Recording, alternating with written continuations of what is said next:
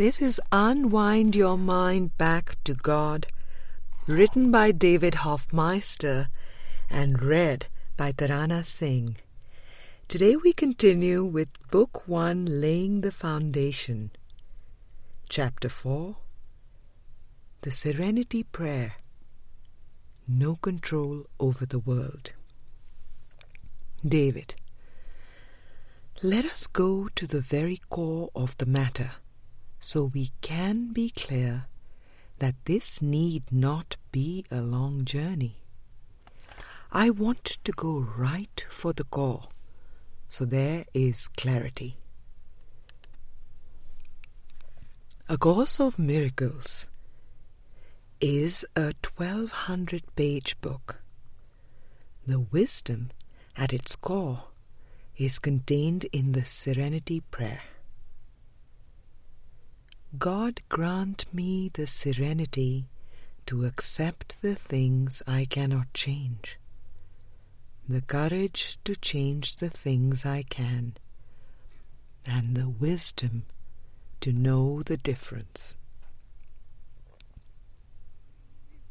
In a nugget, the Course is about receiving the wisdom to tell the difference between the first two statements, the things I can change and the things I cannot. To accept the things we cannot change and change the things we can, we need the wisdom to know the difference. That is where discernment and discrimination come in. We want to go deeply into it, to see those first two statements for what they are. Once you see the first two steps for what they really are, all striving ends. It is not a linear journey anymore. You still cannot will against him, and that is why you have no control over the world you made. Text chapter 12, section 3. Take a close look at that statement for a moment. Observe what comes up around it. What are your feelings about that? What does it mean to you to have no control over the world you made?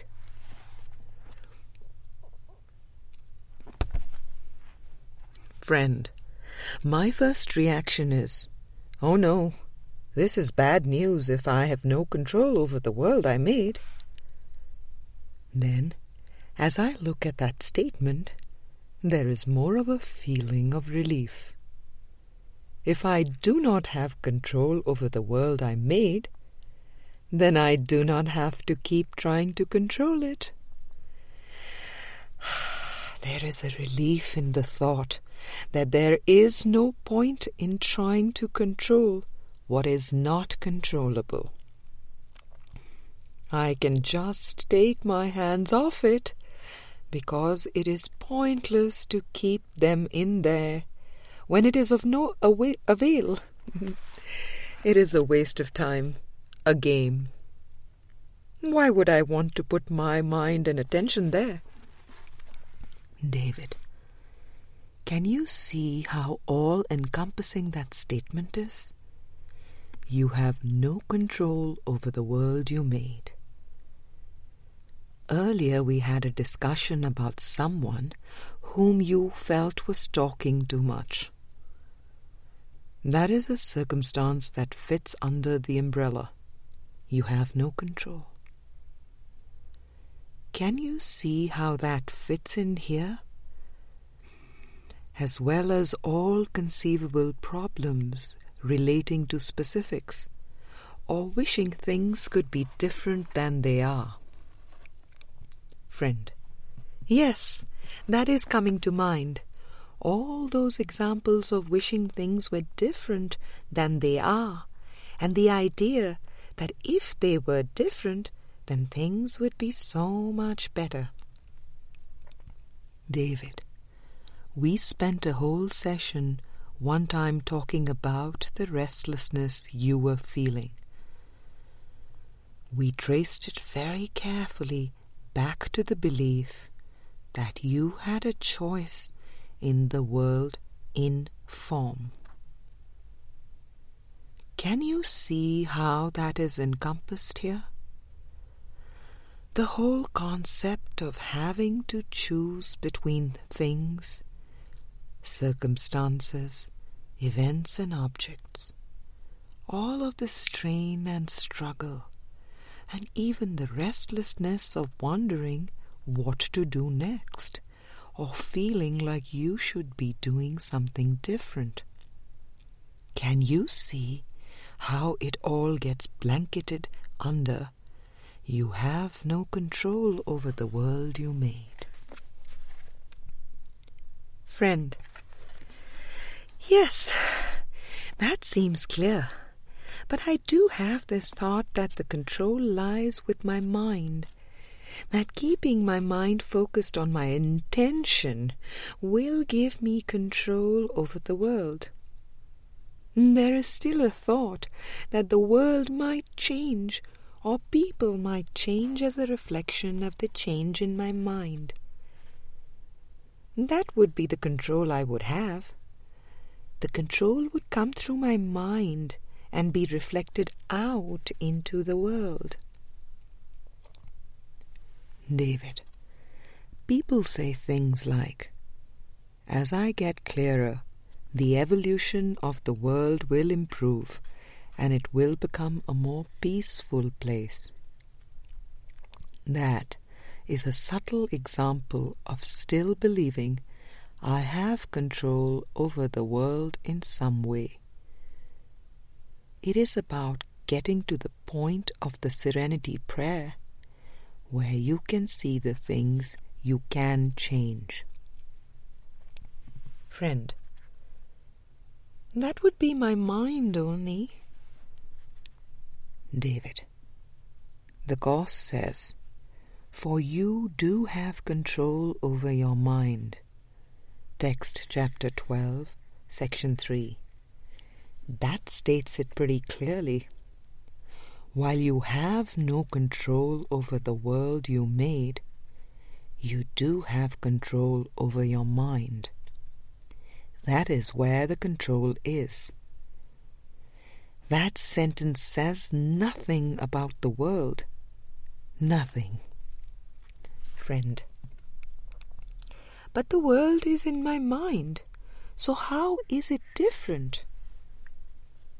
David, when we speak of having no control over the world you made, text chapter 12, section 3, we are speaking of the projected world or the script. You could even call it the wrong mind. Thoughts and the world that were projected from them. There is no control over that. But there is control over the purpose that I give the world. We are making a clear distinction between form and content. The idea that you do have control over your mind brings the two purposes in the mind into focus. The ego's purpose and the Holy Spirit's purpose. That is where you have the control, because that is the decision. In fact, purpose is the only decision you have. It is still a metaphor, because in heaven there is no decision at all. Yet you cannot reach that state of being until you can see the choice where it is, until you see where you have the control. What I can change is my mind. I can decide between these two purposes. The line, "Accept the things I cannot change," refers to the script or the projected world. As the Course puts it, seek not to change the world, but choose to change your mind about the world. Text chapter 21, Introduction. That fits right in with seek not to change the world. Why? Because you have no control over the world that you made. It is pointless and fruitless to try to change something where no change is possible. Friend, so the idea that the world is a reflection of the mind does not in any way imply that there is control over the script. Only the way I look upon it will reflect the purpose I bring to it. If I bring the ego purpose to what I see, then that is what will be reflected back to me from the script. And from that same script, the Holy Spirit's purpose will be reflected back to me if that is what is in my mind.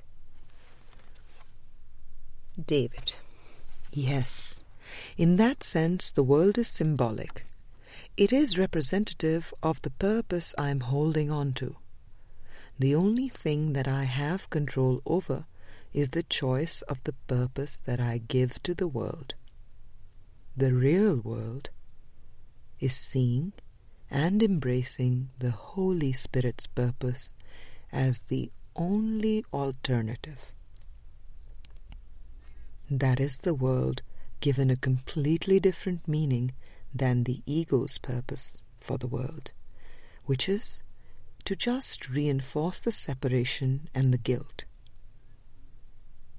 But even the real world has no real purpose in the sense that once it is reached, it is seen as purposeless. If it had a real purpose, it would have a reality. But the real world is an illusion as well. We do not want to jump the gun too quickly here. We just want to follow this inward with the Serenity prayer to see the only thing you can control. Friend, for me it is important to remember that the reflection that comes back to me does not have any objective existence. It all depends on how I am looking at it. There is not anything about it apart from how I am looking at it. I am thinking about what someone said to me recently. If I start looking at things differently, will things in form change? But it is not about anything changing in form. It is only about my perception or the interpretation I am assigning to that form. Friend, yes, it is not a change in form. It is really a change in how I am seeing the script. The script is written. A change in my mind does not change anything about the script. It only changes my perception of the script. David, we began with a simple thing. You have no control over the world you made. Now you are bringing in the element of the script is written. That would seem to go with you have no control over the world you made. If it is written, if it is past tense, it is over and done. How do you change a painting that is finished? How do you change something if it is already over and done? This brings in the sense of time. The metaphysical reason why you have no control over the world is because it is all past. Lesson 7. I see only the past. My mind is preoccupied with past thoughts. Those past thoughts are showing me a past world, and therefore, if I think I can change the screen, so to speak, or change the script, then what do I believe? I believe I can change the past. Friend, or I believe it is not really past, that it is the present instead of the past.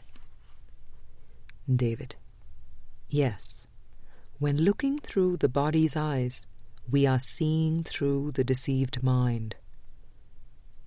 The deceived mind sees only the past. As this is illuminated to us, we come to see that any attempt to change things in the world is an attempt to change the past. That is the whole basis for special relationships. The mind believes it has been deprived. It keeps seeking outside of itself because it keeps trying to tinker with the screen. Another body, another relationship, another car, another house, another climate, more money, more idols in whatever form they are. But underneath it all is the thought, I have been deprived in the past, and I believe that I can tinker with the screen or change the content of consciousness and rearrange it in some way that I can find a way to get what I was deprived of. But it will not work. It cannot work. Trying to make up for something in the very place where the deprivation was believed to happen. The only place of completion is in my mind. The Holy Spirit is the answer to what I seem to be feeling as a lack. Suddenly, all the sections on special relationships start to click in with these basic underlying metaphysics. Friend, is it to recognize that there is no deprivation in the world? The only void or vacancy or lack of fulfillment is in the mind that believes that there is a lack. David. And whether you call it scarcity principle or lack or deprivation, it is the ego's purpose. There are only two purposes in the mind. Therefore, the only way to see a solution to the problem is by changing the purpose in the mind. It has nothing to do with the world. Another quote that dovetails with this is, only a constant purpose can endow events with stable meaning. Text chapter 30, section 7. Of course, it is the ego's purpose that makes everything seem disunited and like separate events. The constant purpose is the thread that ties all the events together. The script is really a continuous thing, rather than discrete events. I did this next, and this happened, then I went there. That is the way it is talked about when the mind believes in sequential time and events. But once we get a sense that there is a purpose that ties all together, that is when the fusion between all events takes place. Friend, I am glad we are looking at purpose and couching it in the context of the script having been written. Because when we remember that the script is written, It takes everything out of the doing altogether. The script is written. There is nothing for me to do in relation to the script. David: Yes, minds do not do. Minds do not act. Purpose is not in the realm of actions. Friend: So any time I think I am doing, I'm not looking at it from my purpose? Friend: There is that whole choice thing. Do I do this or do I do that? What is it I am supposed to do right now? Then I have totally forgotten that it is already done, that the script is already written. What is it that I am supposed to do? That is the wrong question. David: I would like to clarify this a bit more, because we are talking about rungs again. In the workbook, he says to ask the Holy Spirit very specifically, what would you have me do?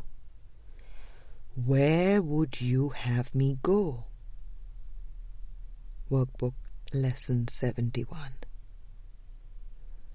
Someone could read that and think, what if I am guided to do something, to call someone? That seems to be a doing. What if I am guided to move someplace or this or that? Friend, I think when the guidance is there and it is clear, the question does not come up. It is so obvious. David: Yes, but we want to go deeper to the point that I am talking about. Accepting the atonement is accepting a purpose in the mind, and that is an abstract purpose. It is coming to the point of seeing the impossibility of doing. It is reminiscent of the I need do nothing section, when he talks about sinking into your mind. The unholy instant is the time of bodies, but in no single instant does the body exist at all. Those are the kind of statements that point to what we are talking about. Minds do not do. There must be level confusion if I perceive myself doing anything. Sitting in a posture for 8 hours, going out and traveling the country, speaking, or anything we have talked about as the metaphors that are part of the Holy Spirit's plan. We want to move to the place of sinking into the mind, beneath all the concepts, moving toward accepting the atonement. That is the purpose. From our discussion here, that should be coming clear. Salvation is a thought in the mind. It has nothing at all to do with the world. That is why we talk about moving into mysticism.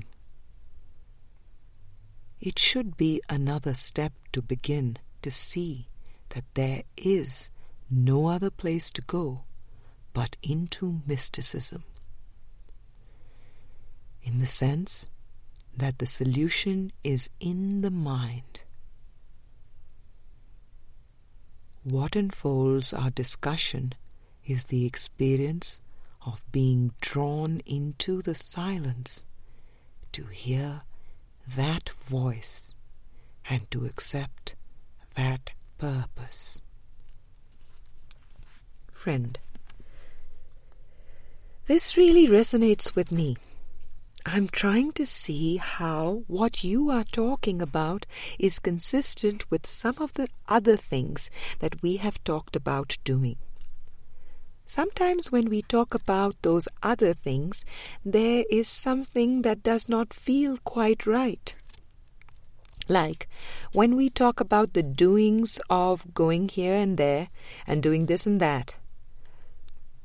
Somehow, I have to see that those things are still stepping stones. But I think at times, why are we putting so much energy and attention into things that are just stepping stones?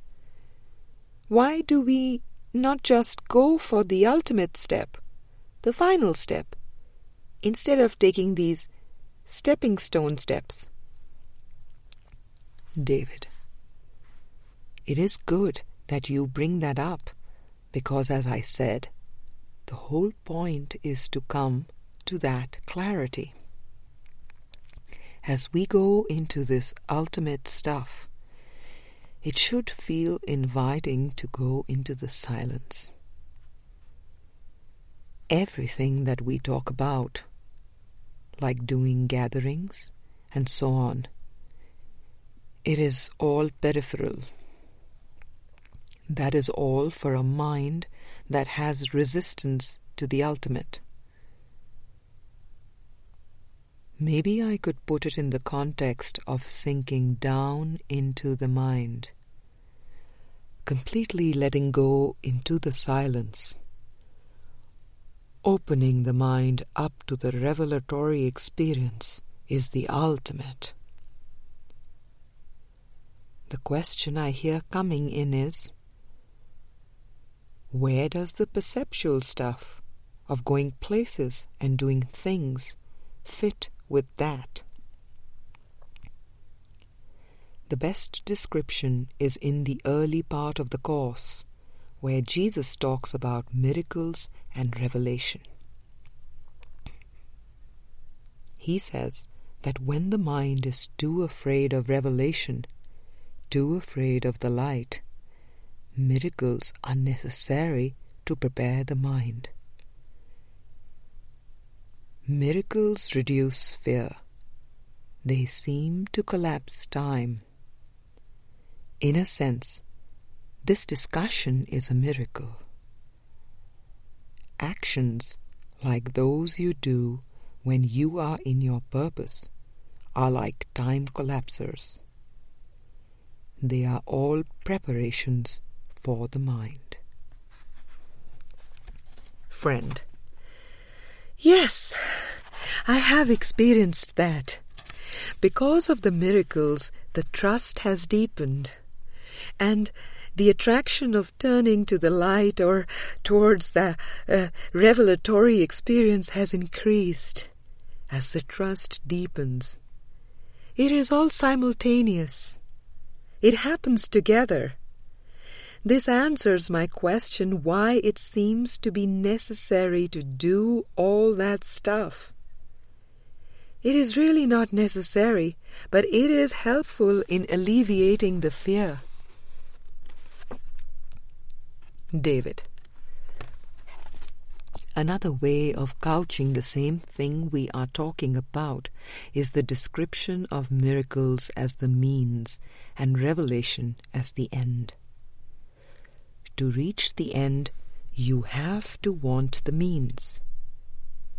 Everything we do, when we talk about starting with specifics and working it back to what is my perception of this in my mind, is always working back to the miracle.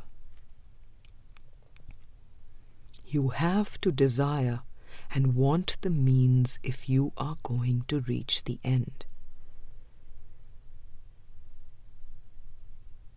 The end is terrifying to the deceived mind.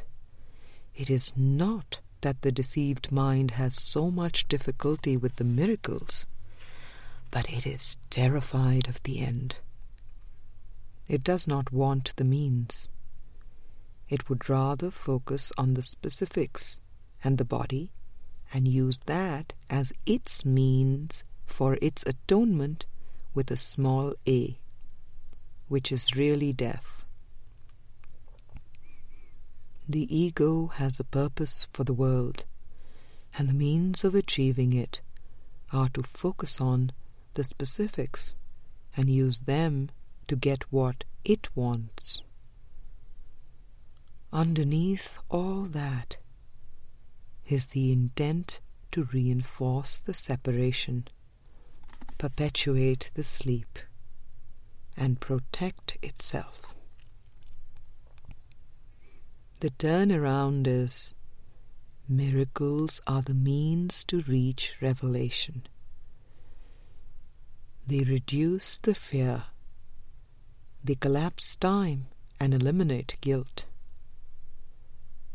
Revelation is offered. It is a given from God. But there is the matter of being aware of it and opening to receive what has already been given. If the mind is too afraid, it is not going to open. It is not going to be open. The characteristics of teachers of God start off with trust. And the last characteristic of a teacher of God is open-mindedness. That makes sense, because what is left when the advanced teacher of God has laid aside all fear and ego is the receptivity to receive what has always been there, but has been denied. As long as there is even a subtle identification with the body, there is still personification. It is not even necessary for the mind to believe that it is a body. But as long as it believes it is in a body or working through a body, that is still a personification. There is still a subject-object split. There is still some personhood. With that, there is fear of revelation. Revelation seems to be a threat through that construction of the world. As long as there is a belief in personhood, there is ordering of thoughts. A person is seen as being different than a pencil, different than a tree or a car or a rug. There is still a sense that the mind is working in and through a body. The body then seems to be pretty significant, more significant than the pencil. There still seems to be an ordering of thoughts. The body does not seem to be just another image on the screen. It seems to be important. In the manual for teachers, in a section called "How is Healing Accomplished?" Jesus says, "There is no form of sickness that would not be cured at once. What is the single requisite for this shift in perception? It is simply this: the recognition that sickness is of the mind and has nothing to do with the body. What does this recognition cost? It costs the whole world for you. See, for the world will never again appear to rule the mind. For with this recognition is responsibility placed where it belongs. Not with the world, but on him who looks on the world and sees it as it is not. He looks on what he chooses to see, no more and no less. The world does nothing to him, he only thought it did. Manual for Teachers, Section 5:2. You have to see that the mind is the decision maker. It is a common perception in the world to believe in persons, to believe that I am a person and that there are separate persons with separate private minds, and that each of these persons has their own decision-making mechanism. It cannot be so. That is the belief that different figures can make decisions in the dream. That is not the case at all. It is the mind. The right mind is one decision, and the wrong mind is another decision. Heaven and hell are decisions. Seeing the two purposes in the mind as decisions versus persons making decisions lifts it back from the screen. To accept the atonement, you must see that the mind is the only creative level. It is the only place where decisions can be made. At the very end of this section it says that to accept this, the insignificance of the body must be an acceptable idea.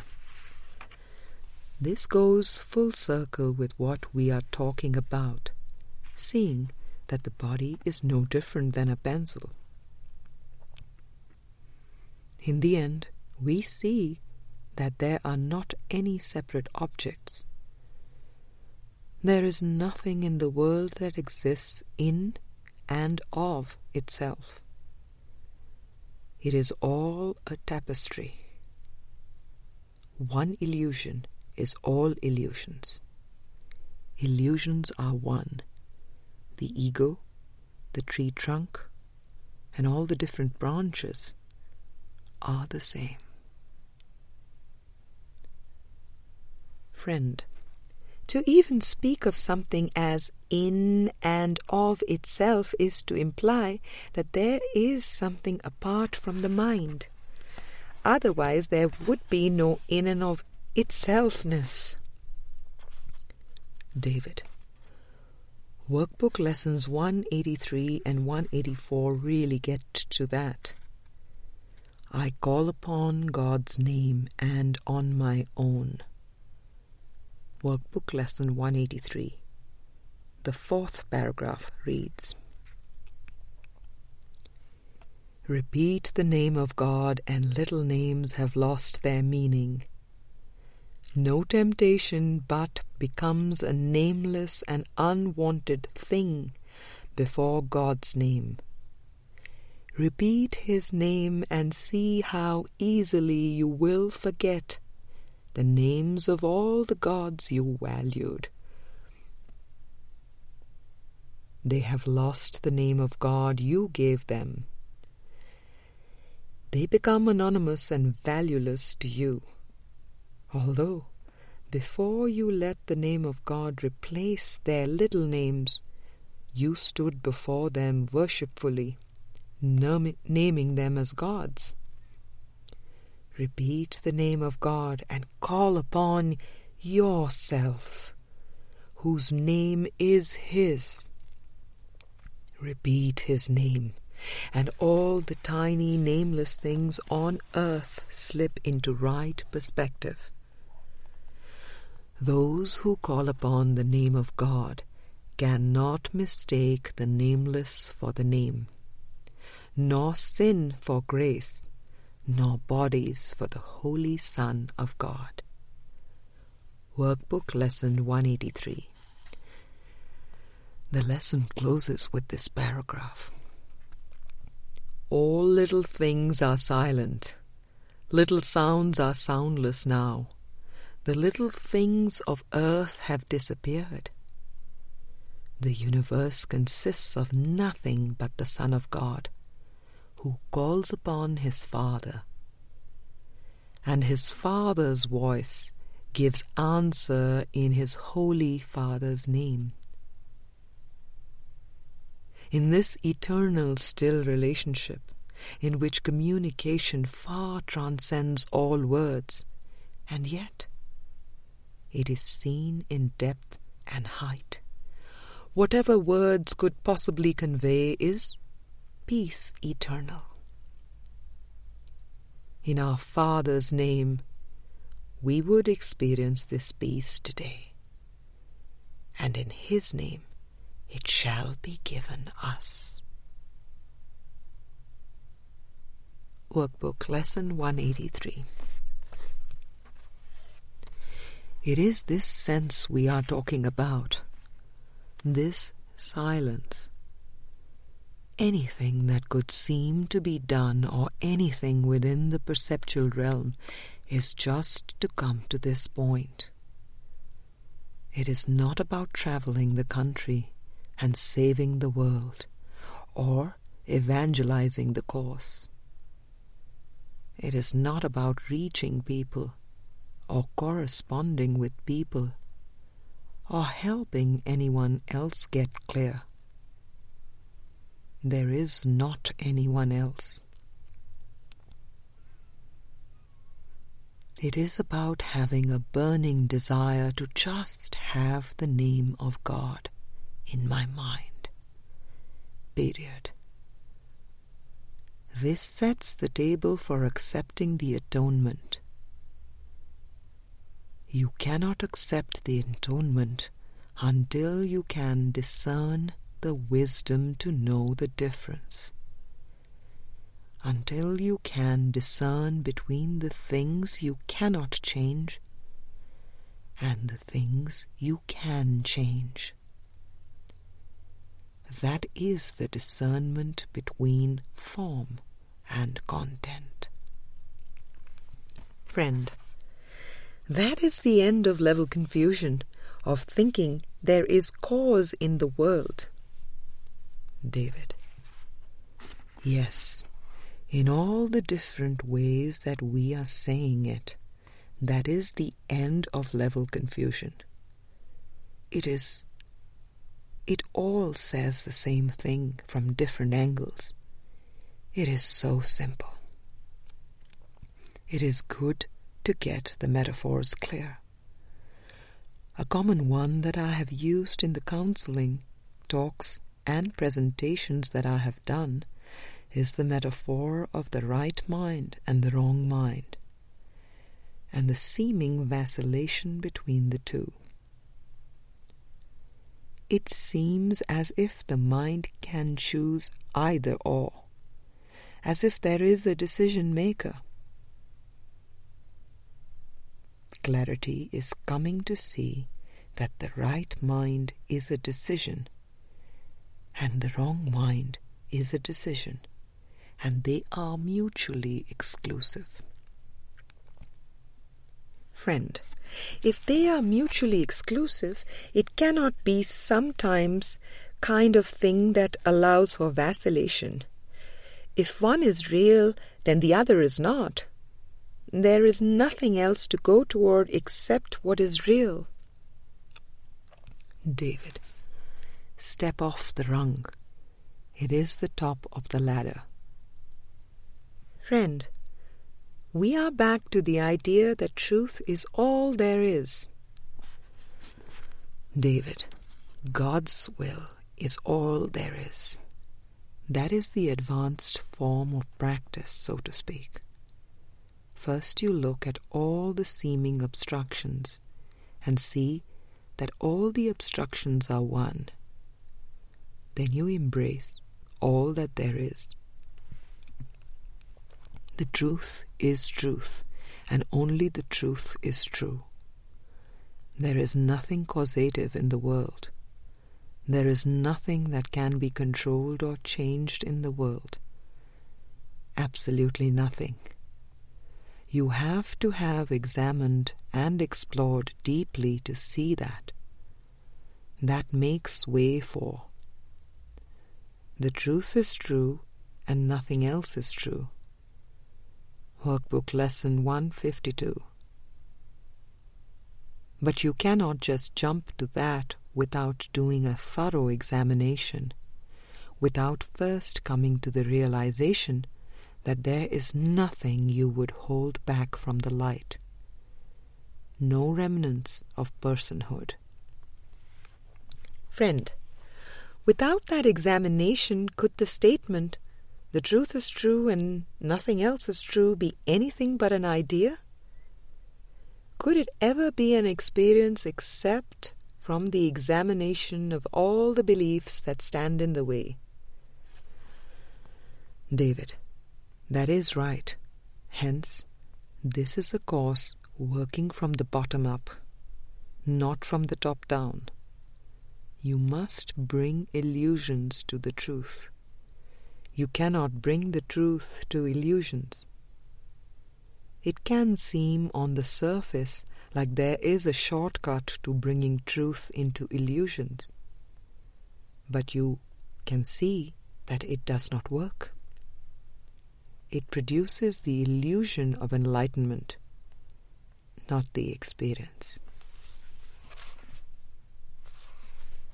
Ask yourself if there are any images in your mind that seem to be causative, or images you think you can still control.